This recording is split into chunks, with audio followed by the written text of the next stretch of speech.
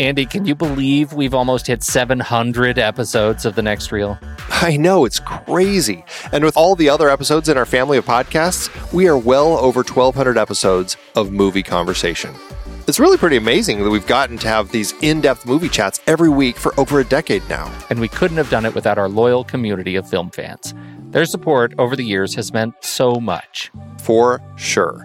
That reminds me, we should give the merch store a shout out. Buying shirts from thenextreel.com/merch is a great way listeners can continue to support the show. Plus, they get to sport our great designs. Absolutely. I think sometimes folks forget we have a variety of shirts, mugs, phone cases, and more available. In fact, a great place to start is with a shirt sporting the Next Reel's logo. We also have that classic Fast Times Spicoli Surf School tee, or the weirdly popular Rusty's European Tour shirt. The one from National Lampoon's European Vacation. Why is that so popular? Search me, but we have sold a ridiculous number of those. I guess there are a lot of Rustys taking trips to Europe? We're always adding new designs based on movies we've covered, like our brand new design for a streetcar named Desire, featuring a streetcar named Desire. So if you want to rep your love of TNR and films, head to thenextreel.com/merch. Every purchase helps us continue to have these weekly in-depth conversations. So visit thenextreel.com/merch today. And as always, thanks for listening and being a part of the Next Reel community. We've got lots more great movie chats coming your way. Here at The Next Reel, we've been passionately discussing movies week after week since 2011. That's a lot of movies and a lot of conversation. Sure is, Pete. And to be honest, it's a lot of work too. But it's work that we love. If you have been enjoying our show, we'd like to remind you that there are ways to support us, even if you're not able to become a member just yet. You might have heard us talk about our new watch page, where we've listed every movie that we've talked about, paired with Amazon or Apple links to rent or buy the movie. Now we'd like to introduce you to our originals page. Let's take a trip down memory lane, Andy. Do you remember what the first film we discussed on The Next Reel was that was an adaptation? Well, let's see. It wasn't obviously our Indiana Jones series, because those were all original. Then we did Charlie Kaufman. Oh, of course. It was adaptation from Susan Orlean's Orchid Thief. Exactly. We have covered quite a few adaptations over the years, and now we're providing a way for our listeners to delve into the original source material. That's right. Just head over to thenextreel.com/originals, and you can see the list of all the adaptations that we have discussed.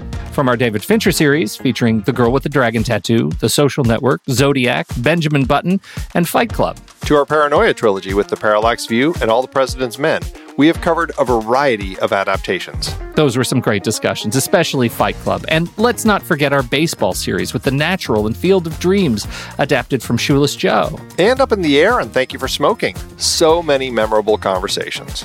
Absolutely. And you know what's exciting?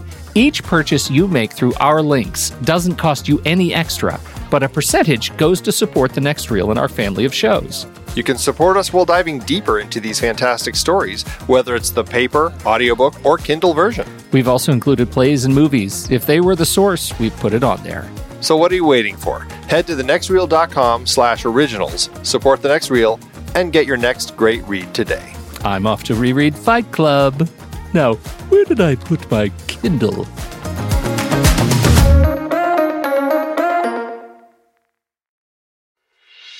I'm Pete Wright. And I'm Andy Nelson. Welcome to The Next Reel. When the movie ends, our conversation begins. In just a matter of seconds, you're going to hear a classic episode of this show from back in the day when we called ourselves Movies We Like. It took us a while to settle into the show's format, so you'll notice some differences as you listen to these episodes. For instance, it takes us a bit of time to actually get into the conversation about the movie. Things like that. But we're still proud of the conversations about the movies themselves, and we think they're worth keeping in the library. So enjoy these episodes from our back catalog. And you can become part of our Discord community, learn more about the show, and find out how you can become a supporting member at thenextreel.com. So thank you, everybody, for downloading and listening to The Next Reel. We appreciate your time and attention, and we hope you enjoy the show.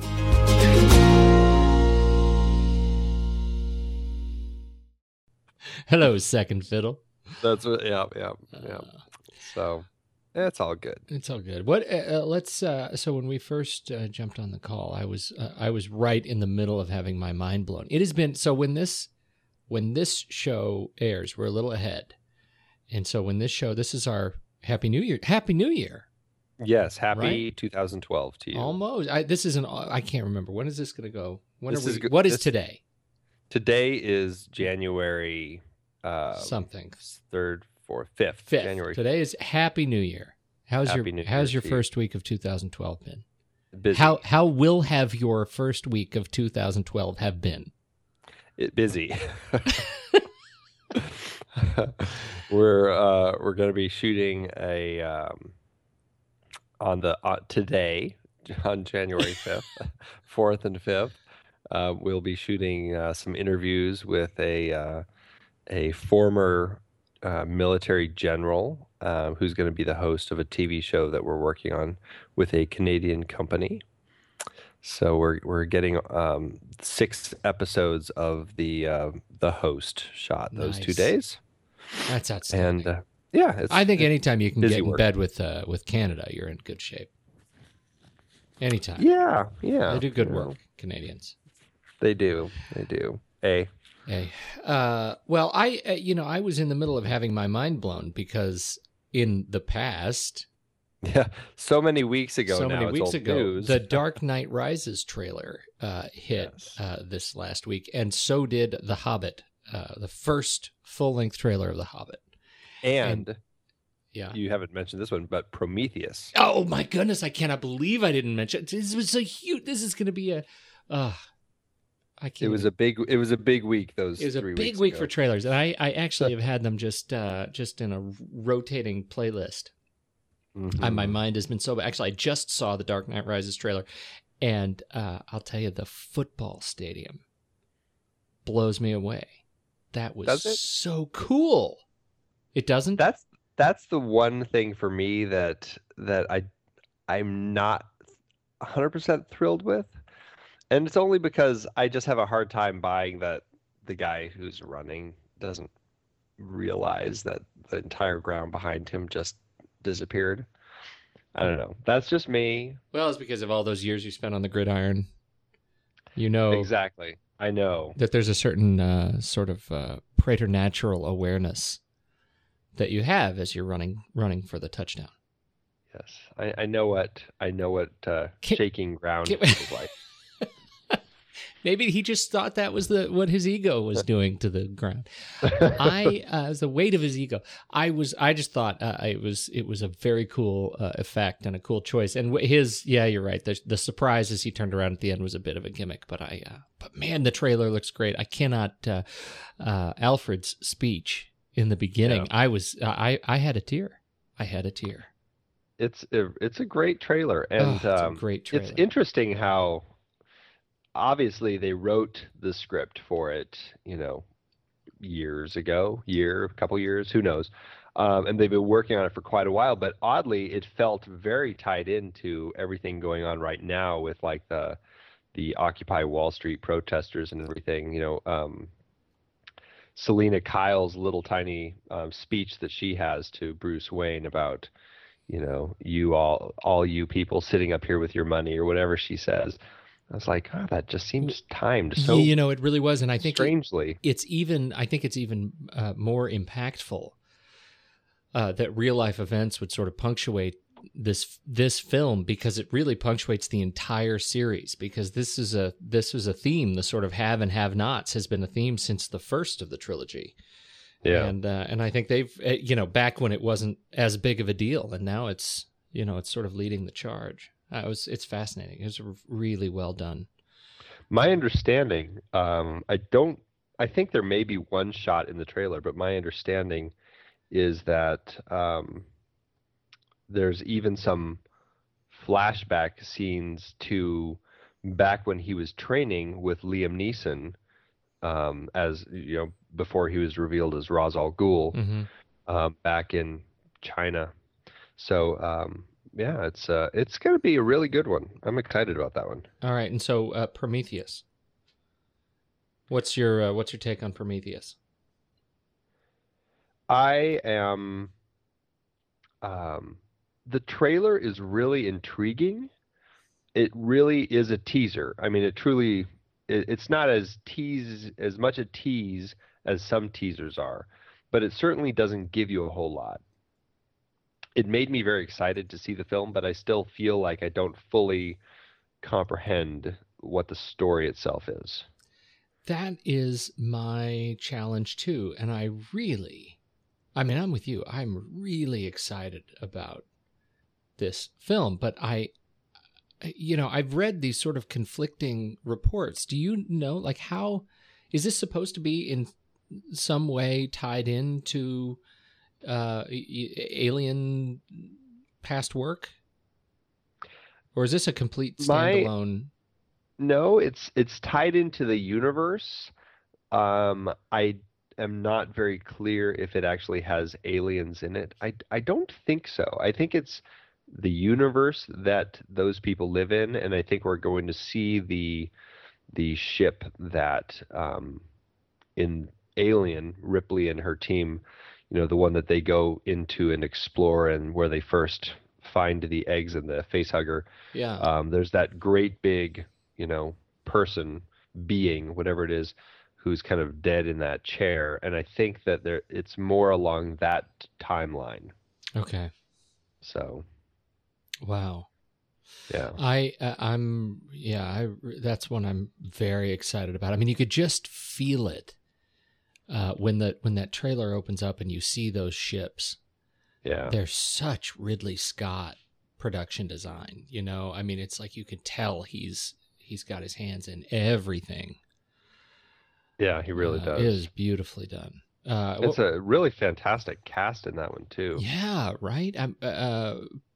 People that you haven't heard enough of getting some pretty big roles, other than Charlize Theron, who's been everywhere. But it's got Noomi Rapace. I'm not quite sure how you say her last name, but from the original Swedish version of The Girl with the Dragon Tattoo. Yeah. Patrick Wilson, Michael Fassbender, who's like in everything right now. Yeah, all of a sudden. Patrick Wilson, Idris Elba, Guy Pearce. Who's fantastic. I think it's Idris Elba. Idris. Is it Idris? I said it wrong both ways. I think. Awesome. I think so. And he's boy. Yeah, I like that guy. Yeah, he's the captain. So I'm really excited about that. I'm gonna have to watch the trailer a couple more times to see if I can figure out what's going on with it. But yeah. Did you get through all of The Wire? You a Wire fan? I didn't Speaking get through. Idris I enjoy The Wire. I've only watched part of the first season, so I have quite a ways to go. Yeah. It was one of those ones where I rented it and I got a bad disc. And that sort of sets you all up for nothing. And then I was just like, and then all of a sudden other discs from other things started arriving, and I just kind of was like, oh well. Yeah, you mess up. Well, he was Idris Elba's Stringer Bell in that in The Wire, and that was he's been in a ton of stuff, and that's still the one that I really remember. So that's So that was that's Prometheus, and what was the third one that hit? Hobbit. The Hobbit. Yeah. Fantastic. Yeah. Now talk about it. Like, I mean, I don't think they called it a trailer. I think that they I can't remember what they listed it as, but I watched it. I'm like, this is the full trailer. Like, yeah. It's like 2.5 minutes. I mean, it's a full feature trailer. It's a full trailer. I mean, you get a lot of dwarf song about the Misty Mountains, but talk about just setting up the world and the story. And, you get Frodo, you get Bilbo from, their time in the Lord of the Rings days. And then you jump back and my goodness, that just is, that was an early Christmas present getting that one. Absolutely. We were talking about it at the old family hearth. And because it was one I have read. My daughter, she's 9, and I read her The Hobbit and read her Fellowship of the Ring, and we are in the middle of The Two Towers. Oh, fantastic! And her take on it once she sort of saw it was, wow, you can really tell that they are trying to match tone with Lord of the Rings. Because the movie or the book, The Hobbit, seemed like kind of a happy bedtime story compared to Lord of the Rings. And this does not look like a happy bedtime story. No, it does not. So it looks like they've done a really good job trying to build this as a universe. Well, they've really extended the story because, I mean, The Hobbit was a fairly small book. It was very short, yeah. And they've expanded this to 2 films. Yeah. That's right. 2 films. This is going to be a significant thing. But they're coming out pretty close together, right? Just 2012, 2013. Yeah. I mean, they're shooting it the same way they shot the first trilogy. I just read this. Did you know Evangeline Lilly is in it? I didn't know that. Yeah, that's very exciting. That's really great. I've got a crush. It's gonna be good. It's gonna be good. All right. Well, so that was 2 weeks ago. Yes. Now let's talk about the here and now. Let's talk about the here and now. So this is our Happy New Year celebration film. Yes, this is a big surprise. Nobody knows what we're about to talk about. I think they might. Didn't we mention this last week? I don't think we did. Didn't we leave it as a surprise? Oh, I don't know. Maybe we did. I don't know. Well, this is 1989. Rob Reiner, When Harry Met Sally. Yes. I think this was your big Brainiac idea. Why did you want to do this movie? It's we were trying to think of New Year's films, and for some reason, this film to me seems the perennial New Year's classic, if there is such a thing. The the end scene of this film is just, to me, anytime I think of New Year's, I think of that scene when Harry and Sally finally get together. And it's just I was still just as caught up with that whole ending as ever. I mean, it's fantastic writing and performances, just beautifully done all around. There's so much about this movie that I want to talk about, and I look at my pages of notes as I was watching it. This is the first time that I've sat down with a movie that the rest of my family would like to watch with me for this show. Nobody else wants to sit through. Me too. I don't know what that says. Maybe that's why nobody wants to listen to all the deep shows. We have some diehard fans so far. Yes. 3 of them. And they listen to the same shows. Thank you. of the they're into the movies we are, but no one will want to watch these movies with us if you've never seen them. This one they do, and I think I was really moved by what a talkie this movie is. I had forgot. It's probably been, oh man, I want to say probably 8-10 years since I've seen it. I sort of want to start with the script. Because there's some story behind the script that I didn't get. I didn't know how it came together. I didn't either. It was actually quite interesting to learn about. Nora Ephron, of course, wrote the script, and she's, of course, since gone on to write and direct many great and not so great films, like Sleepless in Seattle. That was on the great side. Oh, totally agree. And okay, this isn't a Sleepless in Seattle thing, but I think what she has a gift for this kind of film, and when she stays true to that form, she does very, very well. Yes. So she and Rob Reiner and what's his name, Andrew Scheinman, I guess were all buddies, and they were all meeting to talk about a project. And this was 1984, actually. So this was quite a while before the movie actually got made. They were sitting down talking about a project, and Rob Reiner had just gone through a divorce from Penny Marshall, which I didn't realize. That he was married to her, or that they divorced?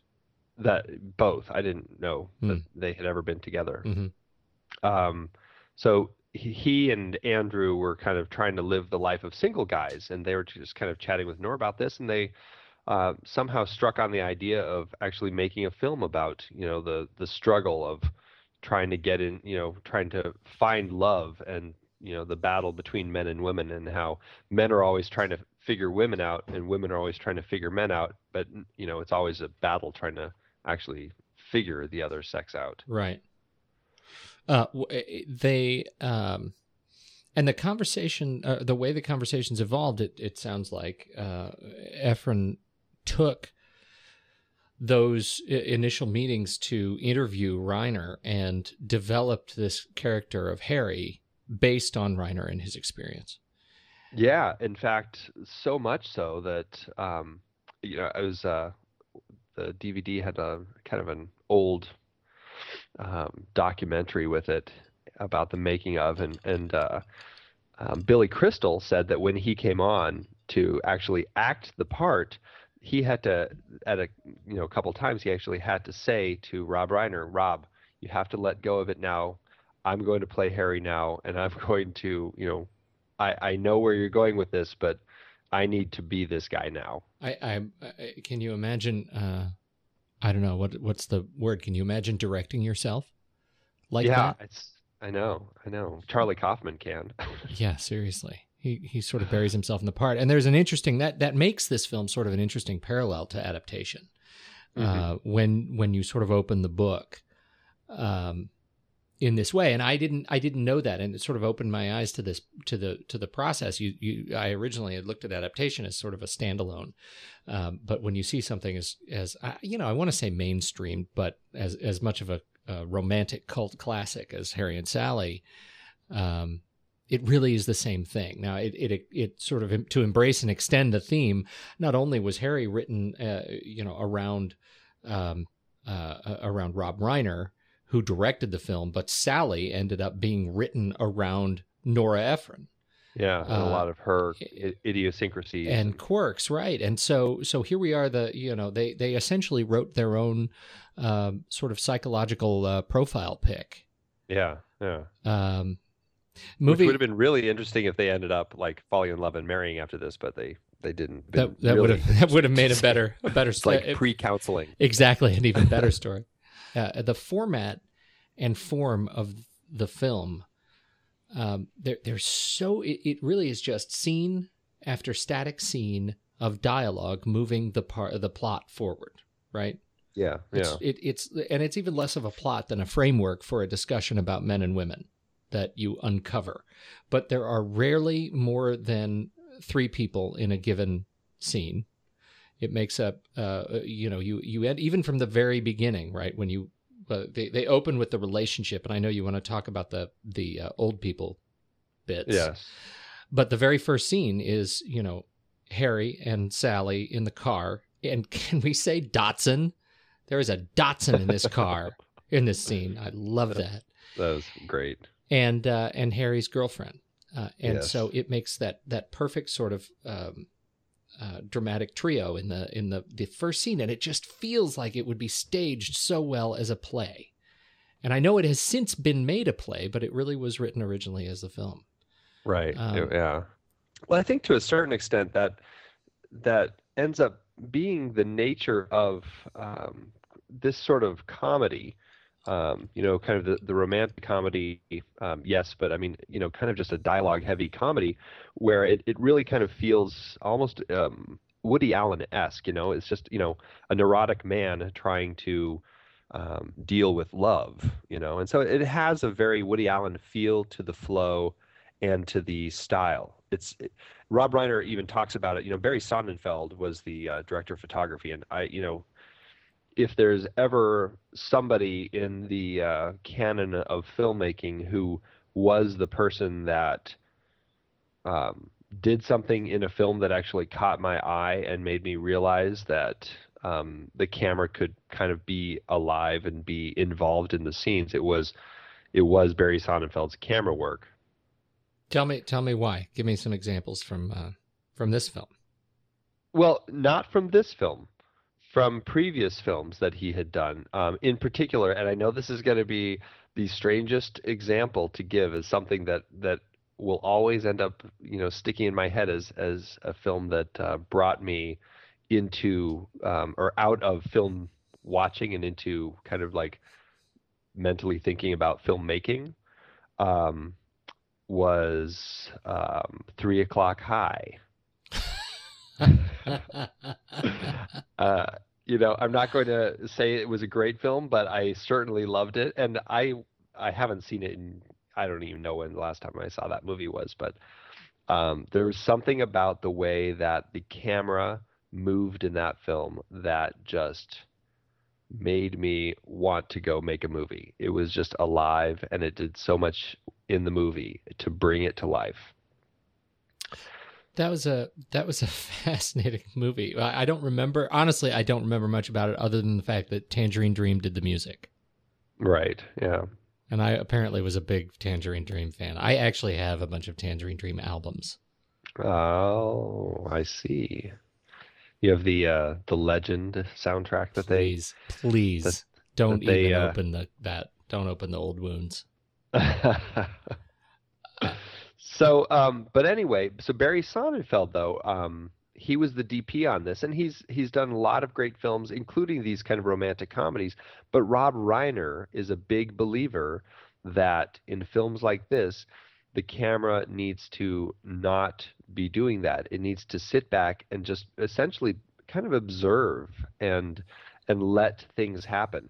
And you don't notice it in the film, but there's a lot of really long takes where it's just like a one-take shot that goes on and on and on, that for like a couple minutes that they would do that really allowed the actors to just act the scenes and build the comedy.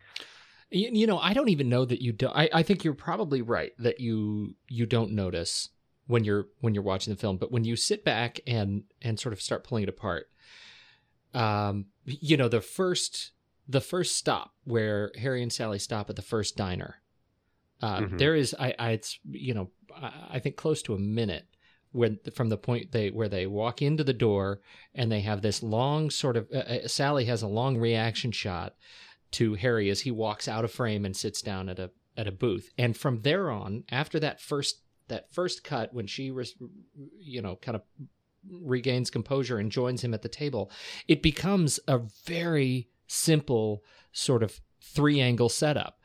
Yeah. And most of the set, if it's not cutting back from A and B on their position, it's as if the entire scene has been just cut in half and you're just sort of watching a diorama, that they may as well be, you know, that the table they're sitting at may as well be, you know, sort of invisibly breaking the fourth wall and you could be sitting at it.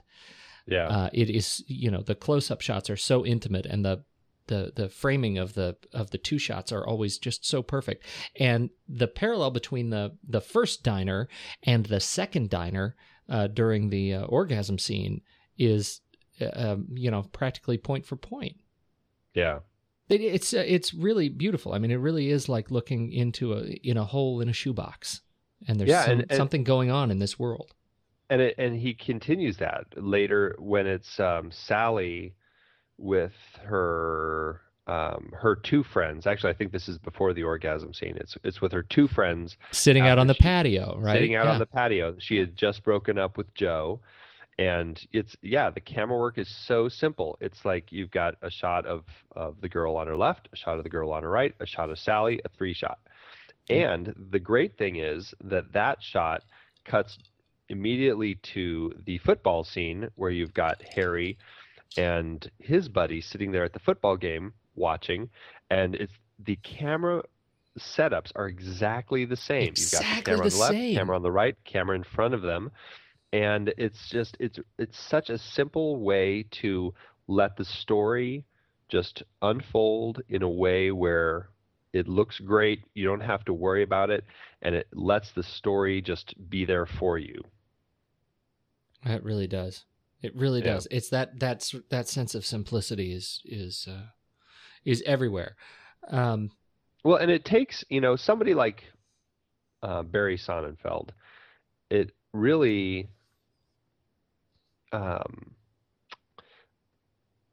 speaks highly of him as a director of photography, working in such a simplistic manner that really, you know, lets the story be told the way it needs to be told, and not trying to force things onto the story that aren't necessary for the story. Yeah, you know, that was actually going to be my comment, because I mean, your first comment on Barry Sonnenfeld is that here's a guy who knows how to make the camera come alive. And this is a movie in which really he had to show uncharacteristic restraint. Yeah. Your comment? Exactly. No, that's exactly it. You go, Barry Sonnenfeld. I don't know. I don't know what I was expecting there. Maybe nothing. But here's the thing about that though, that I will say. I had to let it build. Okay, all right. I did have a comment. Um, Even though it's very simplistic, it still is very creative. The way that he uses the simplicity, for example, in the football scene, where you've got the left shot of Bruno Kirby as Jess, you've got the right shot of Billy Crystal, you've got the two shot of them, and then with all of that, with their conversation going on about how, he's getting a divorce from Helen and all this stuff. I mean, it's a horrible conversation about a breakup, right? And then you have the wave coming by out in the football stands, Mm-hmm. and every time the wave comes by, the camera cuts to the two shot. You see them, and they stand up. The camera lifts up with them. They do the wave. The camera comes back down with them, and then it immediately jumps right back into the cutting back and forth. Even though it's very simplistic, the camera really still helps the humor build the way that it needs to build. I think that in very large part is as a result of the partnership with Robert Layton, who was the editor on this one, and you have to, I think that goes specifically to pacing. Yeah. The way this film is paced and the way every single line is delivered, I think in particular one of the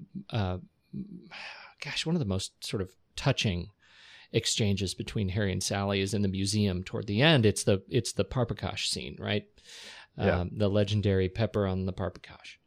And it's one of those very simple sort of, A-B setups again, and they cut back and forth, then they stroll a little on a wide shot, and they cut back and forth, and they stroll a little on the wide shot. And there is this moment where she says, "Oh, Harry," she has this moment. She says she can't because she's going on a date. And it's just the perfect sort of comma, not even, it's an ellipsis. As you see his face, and it cuts to a wide shot, and he goes out and starts talking about this piece of art again. And it's one of those that it's a beat that hits me every time. It's like somebody has just strummed the E string in my heart. It's just perfect. Yeah. Every time. And Layton is a long-time collaborator with Rob Reiner, and has the other movies that he's done have largely been far more complex. A Few Good Men and American President, Ghost of Mississippi. They're far more complex films, and again, that restraint, I think really, let this film shine. Yeah, that's true. Princess Bride. Are you kidding? What a fantastic example. Go ahead. Yeah. Well, I was just gonna say, it's all about knowing the story that you're working with and being able to use the tools you have to tell the story the proper way that it needs to be told. Yeah. And I think it speaks highly for not just both of them, but for Rob Reiner as well. It really does. They really knew how to make this movie the way it needed to be made. Yeah. Yeah, I think it gets to, one of the things we've talked about before, which is the whole concept of these sort of teams of creative people that work together again and again and again, and they come to each other to develop these projects. That's they've got a really special mix on these films. And speaking of teams, another thing that really I think was brought to the table in this film was Mark Shaman, who did all of the music for the film. This film is notorious. I don't know if notorious is the right word, but it's become well known because this is where essentially Harry Connick Jr. was discovered. Yes.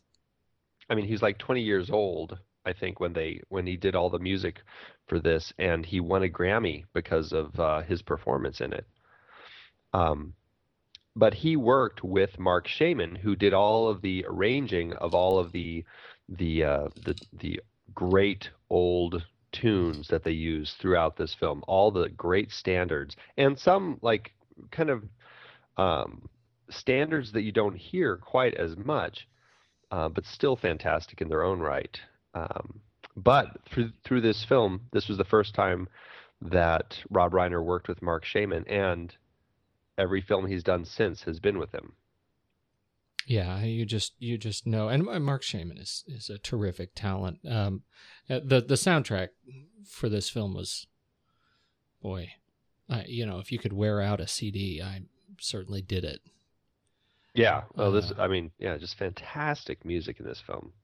Yeah, fantastic. I was thinking about it last night as I was, it was unfortunately that I was actually watching this movie with my wife because, she married me, and and I like to think she's your Sally. Well, I guess, yeah. The problem is that I used most of my best material to get her to marry me.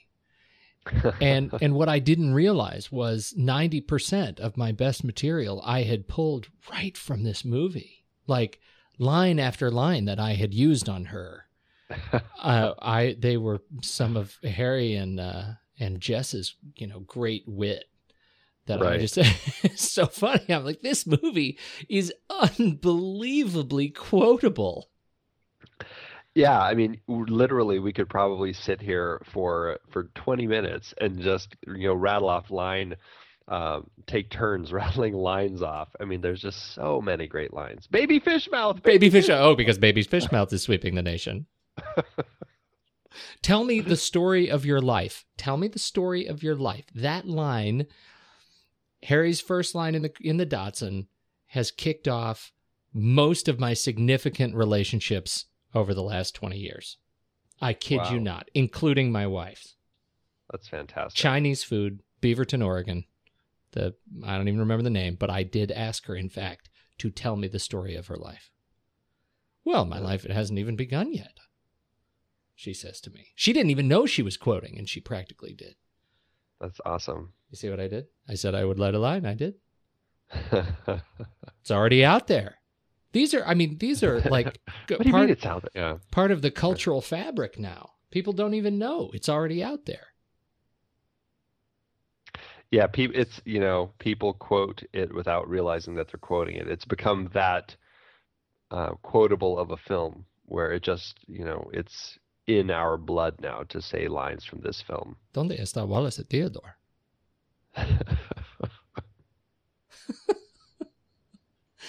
Oh man.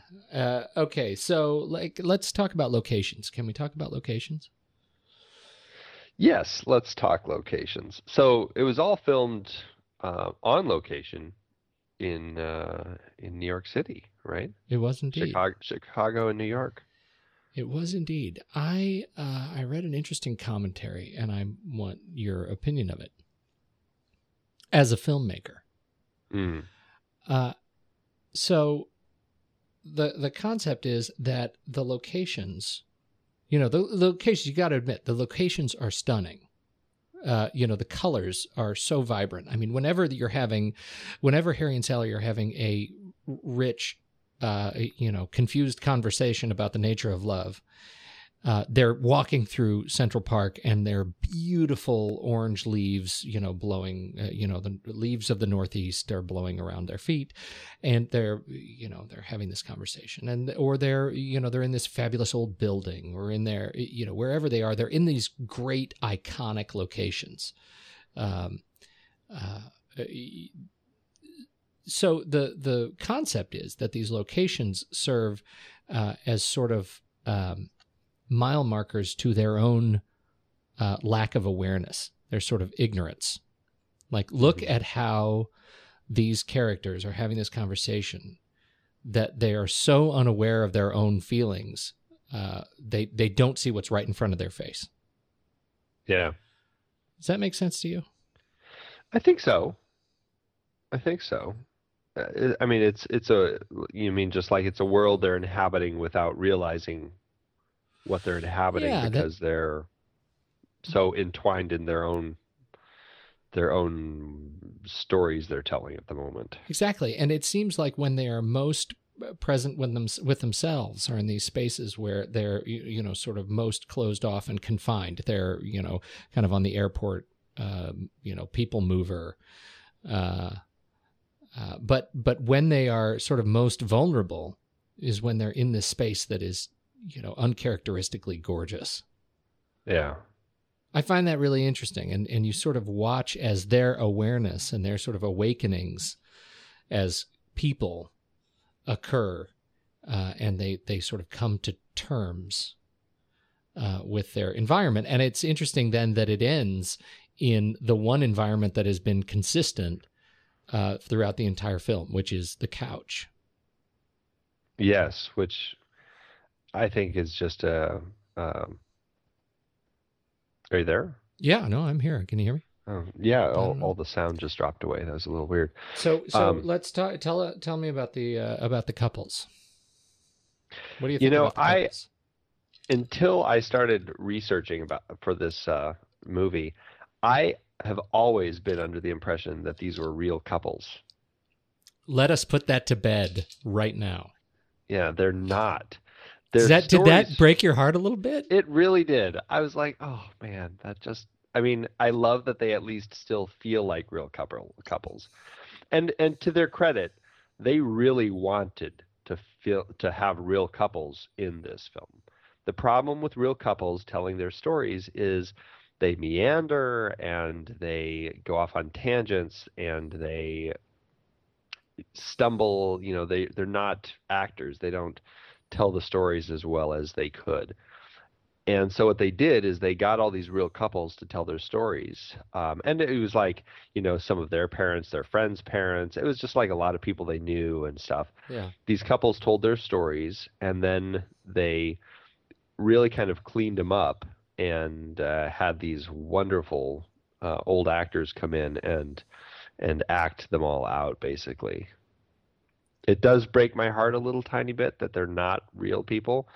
But the fact that they're still real stories, I think there's still some magic there. I do too. I was sort of happy to have that, but because they felt so perfectly scripted. How I remember thinking about this thing. I was like, they must have burned through reel after reel of film trying to capture these couples. Yeah. So they probably did anyway using the actors, but really, I mean, it's good. I think the use of the couples was really strong.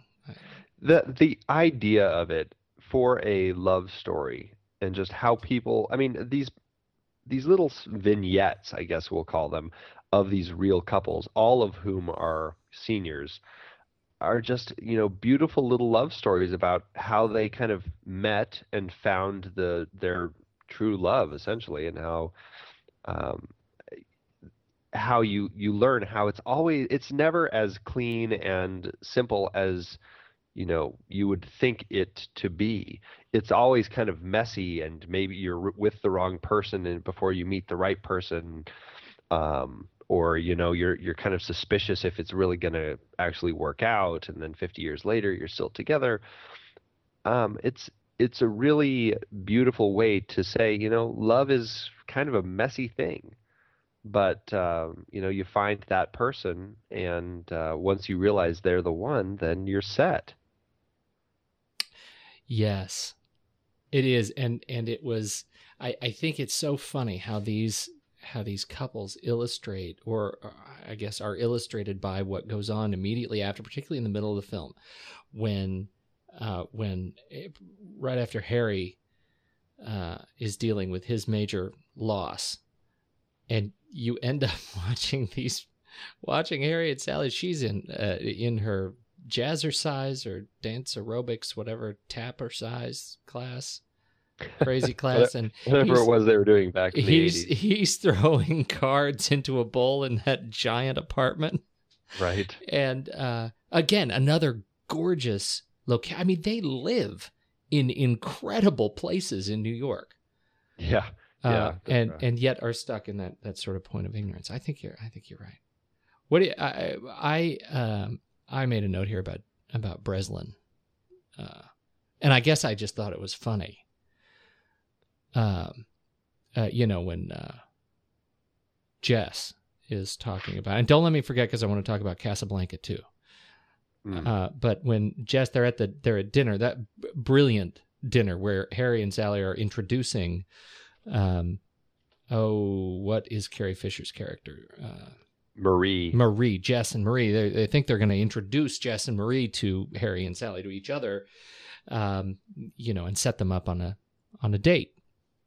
Yes. And it doesn't work. Jess and Marie end up falling in love with each other. But halfway through through their dinner, he starts talking about Jimmy Breslin and how Jimmy Breslin is his idol as a writer. And what I find interesting is that both Jess and Marie work for New York Magazine. Did Marie work for New York Magazine? Yeah, there's a scene in there where he says, Marie also writes for New York Magazine. And he says, No, it was Sally. He says Sally also writes for Magazine. New York Magazine. Oh, no, you're right. Okay, that's why he reacts that way. Oh, you're right. That was that thing. Well, and then Marie ends up quoting back to her, and he's trying to talk to Sally about Jimmy Breslin and says, "Oh, Jimmy Breslin's my absolute, hero." Right. And it was in May of 1990 that Breslin got in trouble for being just that. You remember this? He's just a horrible, sexist, racist, just a horrible guy. Horrible guy. And it was like right after this film came out that that he throws a fit at one of the Korean writers for the Newsday and calls her in public some horrifically sexist, racist comments in the newsroom. Gets picked up everywhere. Guy gets suspended immediately, and it's I just have to imagine that was just months after this movie came out as he's saying, "Oh no, I don't know if that makes it funnier or not. I found it amusing now. I actually had to go back and look up Breslin. That was any of those people who throw one of those tantrums. It just it never bodes well. No, no. You got to curb that a little bit, buddy. So one of the scenes that I thought was really interesting, and this was part of the background, was that when Rob Reiner was getting a divorce, he and Billy Crystal would get on the phone together at night, and they would watch the same movie on TV, which was directly picked up for the film as Harry and Sally would call each other and watch Casablanca. Yeah, another little moment that Nora Ephron stole out of their lives. She's just a thief. She is. It was. What did you think of that scene? I mean, as we were talking about simplicity. It's, the thing about this film is all of those moments capture so perfectly moments that we all live. I've done the same thing where I've been watching a show with a buddy, back in college or high school or whenever it was, and we'd be watching the same show and just talking on the phone about it.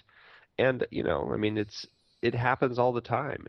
It's just one of those moments that is captured in just the right way where it really lends a lot more to the just the truth of it, I guess. Yeah. There's loneliness to it, but there's also this connection there that I don't know. I really love those scenes in this film. And I love that they do them split screen, where it feels like they're in the scene together, even though they're not.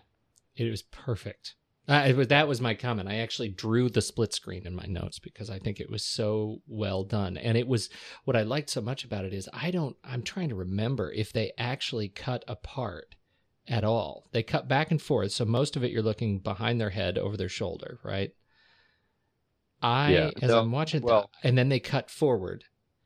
Right. I think most of it, you're looking at their faces, but it starts over their shoulders, looking at the TVs, right? It cuts back and forth. It's like just a two camera, but I don't think at any point during that scene they ever show you the individual actor alone. Only after she hangs up and turns her light off, and then Even we then, just- it doesn't stay. You're just looking stays at the black, dark right? right side of the screen, and he is sitting there moaning alone. That's genius. That is just genius, which also was stolen from Rob Reiner. Yeah, yeah, just Oh. moaning. Yeah. It's so perfect. And you know what always has struck me about that split screen? And it's the strangest thing to notice, but it's how perfectly aligned it is. Like even their pillows, like the point in the frame where there's the line, They match. his pillow and her pillow line up with each other. It's like, are you kidding me? How perfectly do you guys set this so it's done that way? It's amazing. I think this is the beginning of a beautiful friendship. Best last line of a movie ever. The last I don't know, the last thing that I had on my list were eyes. You can always see when there's a great new dramatic awakening by their eyes, because Yeah. they go wide-eyed, owl-eyed. And the first time is that you see this owl-eyed effect where they're both in the same sort of space is first New Year's Eve, when they dance cheek to cheek. Right. And at the end of that scene, they're both sort of weirded out. Yeah, it's the first time they kind of have the realization that they both have feelings for each other that is beyond their friendship that they've just always thought was there. Right. Right. And it's a great moment. And man, if that doesn't end perfectly, the way that, they kind of just like, it's almost like there's that little snap out of it that Yeah. Harry does, where he's like, oh, Happy New Year. And they just go back to being friends. But Right. that moment happened, It's such a soft moment. And then, so they get through New Year's. Let's see. So they have the hug on the porch. They go out. They introduce their friends. They have the Ira Sharper Image. Do you remember when Sharper Image was cool? Yes. Oh, those were the that's days. so funny. That was a Yeah. destination store. Yeah, it was. It was the high-end hangout at the mall. Unbelievable. Yeah. He meets Ira. They have their blow up baby fish mouth, and then they do it. Yes, She gets right. the notice that they're.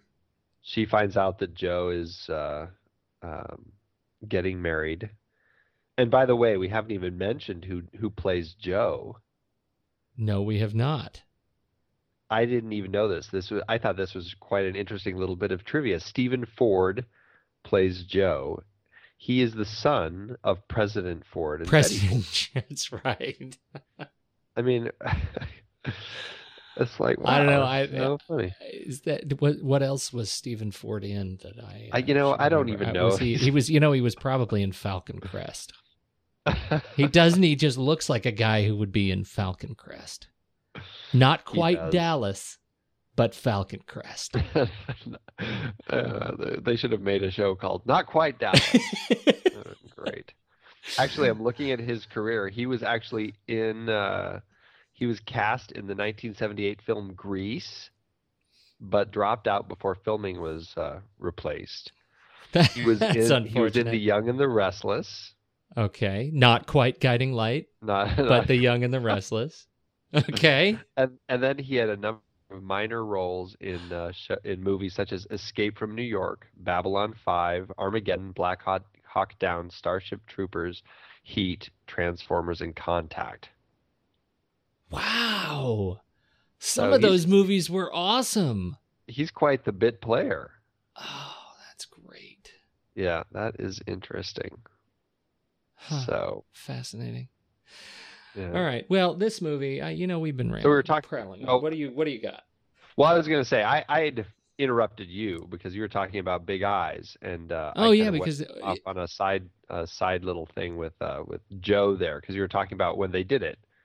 no, I'm Big glad Eye. you did. And then Harry had the big eyes again, and that was that next sort of bit of kind of awareness, that next point of awareness, and then the next day he gets up and leaves, and she has the big eyes when she realizes, we're done. He's getting dressed. Uh-huh. And and then the movie wraps up, and they have that perfect speech. The speech that, again, another line I've quoted way too many times. Yeah. I love that you're the last person I want to talk to at the end of the day. Yeah. Yeah. I love the, because when you finally realize that you know who the love of your life is, you want to get that life started right away. Oh, right it's that so moment. good. That's so good. And there you go, Harry. Just like you, Harry, you say things like that and you make it impossible for me to hate you. And I hate you, Harry. I hate you, Harry. That's another thing I love about that ending is she doesn't say I love you. It's I hate you, Harry. I hate you. I hate you. Yeah. Oh God, it's just a beautiful, beautiful ending. And then, of course, what is so great about it is, he breaks the moment with a joke. What does this song mean? For my whole life, I don't know what this song means. And she totally picks it up. Well, maybe it just means we should remember that we forgot them or something. Yeah, that was great. It was great. I feel like you and I should be on the couch talking about this movie. The first time we ever saw this movie, we loved it, and then we hated it, and then we loved it. We loved it. Oh, my goodness. Yeah. That is funny. That's good. Do you have anything else? Let's see. We mentioned all the wonderful actors who were in it. You know what we didn't do, and you are the one who always does this, is we didn't talk about the stats. So it was looks like the budget was what, $16 million. It made just under 100. You need to have your special I'm an Insider website open so you can talk about this. I'm opening it right now. You're right. This is your. You see, now it's out there. We can't end the show until it's done because now it's out there. Ooh, it's out there. What are we gonna do? Movie came out July 14th, 1989. Running time 96 minutes. It's short. It was out there while Indiana Jones and the Last Crusade was in theaters. Yes, indeed. They were, attracting different markets. I actually saw this in the theater with my girlfriend at the time. It was I think it was one of the two great date movies that summer. It was this and Say Anything, as I recall. Oh, wow. Yeah. So I'm going to talk about Say Anything's got to be like a Valentine's Day bit. Yeah, we should do a little Cameron Crowe trilogy or something. A footnote on Cameron Crowe. You go ahead, then I'll tell you. Theatrical performance, domestic box office, 92,823,546. Awards? It did get some nominations. Nora Ephron received an Oscar nomination for this, as well as a WGA Award nomination for her script. She won the British Academy Film Award for Best Original Screenplay, and it was also nominated there for the Best Film. Mm-hmm. It was nominated for 5 Golden Globes and for all the major awards. And it's been, there's countless websites and places like Entertainment Weekly, Bravo, that put it on their top 100, top 10 most romantic movies, the funniest movies. It's on a couple of AFI lists, 100 Years, 100 Laughs. It's on all the lists. And I think it got one of the lists was funniest lines or something. And that was for specifically the line we haven't even mentioned. I know. Spoken by Rob Reiner's mother in the film. I'll have what she's having. Brilliant line. Now, the way I understand it, the way that scene came together, this is another one of those rumor busters, right? Mm-hmm. Because I did not understand how this came together. The way I understand it, the original way this film, the scene was supposed to have been scripted, it was just talking about faking orgasms. And it was Meg Ryan, who was new to the shoot. She had convinced Rob Reiner that she should have the role over Molly Ringwald, among other characters. Molly Ringwald, Susan Day. Susan Day, really? It's like that was his first choice, really? Yeah, Susan Day? So he has some judgment issues, Rob Reiner, some character judgment. But he did. Meg Ryan gets the role, and it was her idea to fake it. Right. And it was Billy Crystal who came up with the legendary line and gave it to the mother. Exactly. And a little extra note about that scene that he talks about on the audio commentary.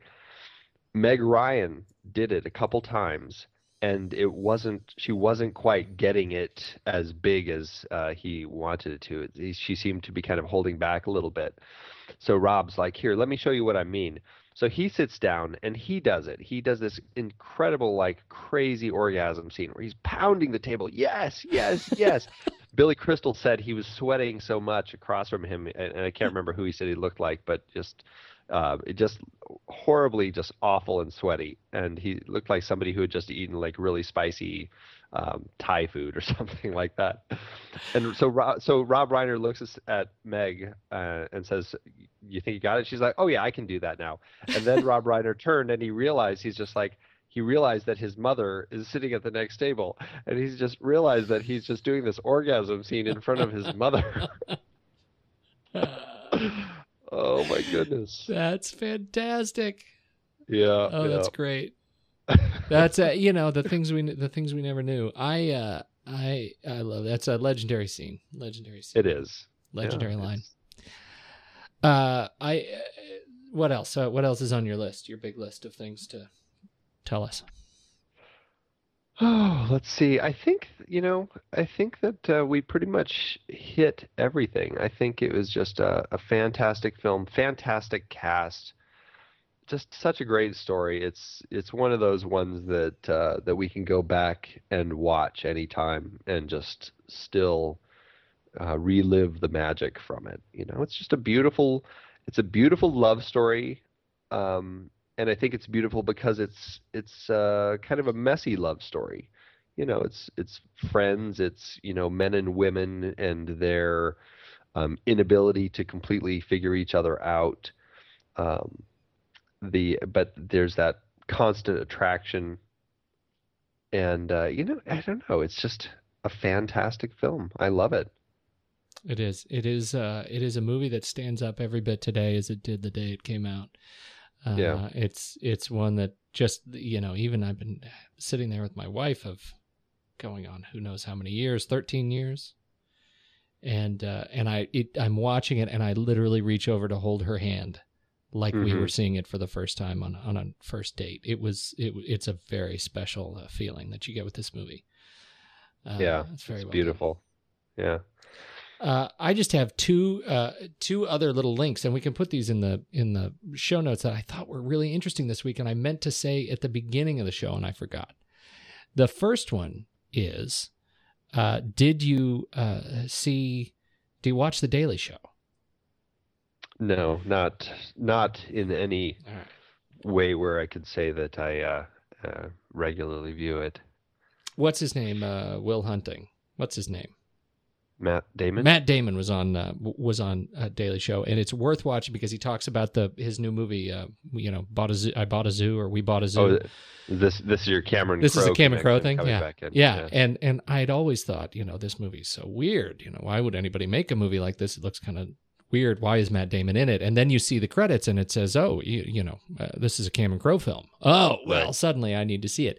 And I had that feeling. I remember having that feeling. And he goes on Daily Show, and Jon Stewart has the exact same reaction, and he talks through the entire plot. Damon talks through the entire plot. Yeah, there was money exchanged for a zoo. We bought a zoo. It's a family thing.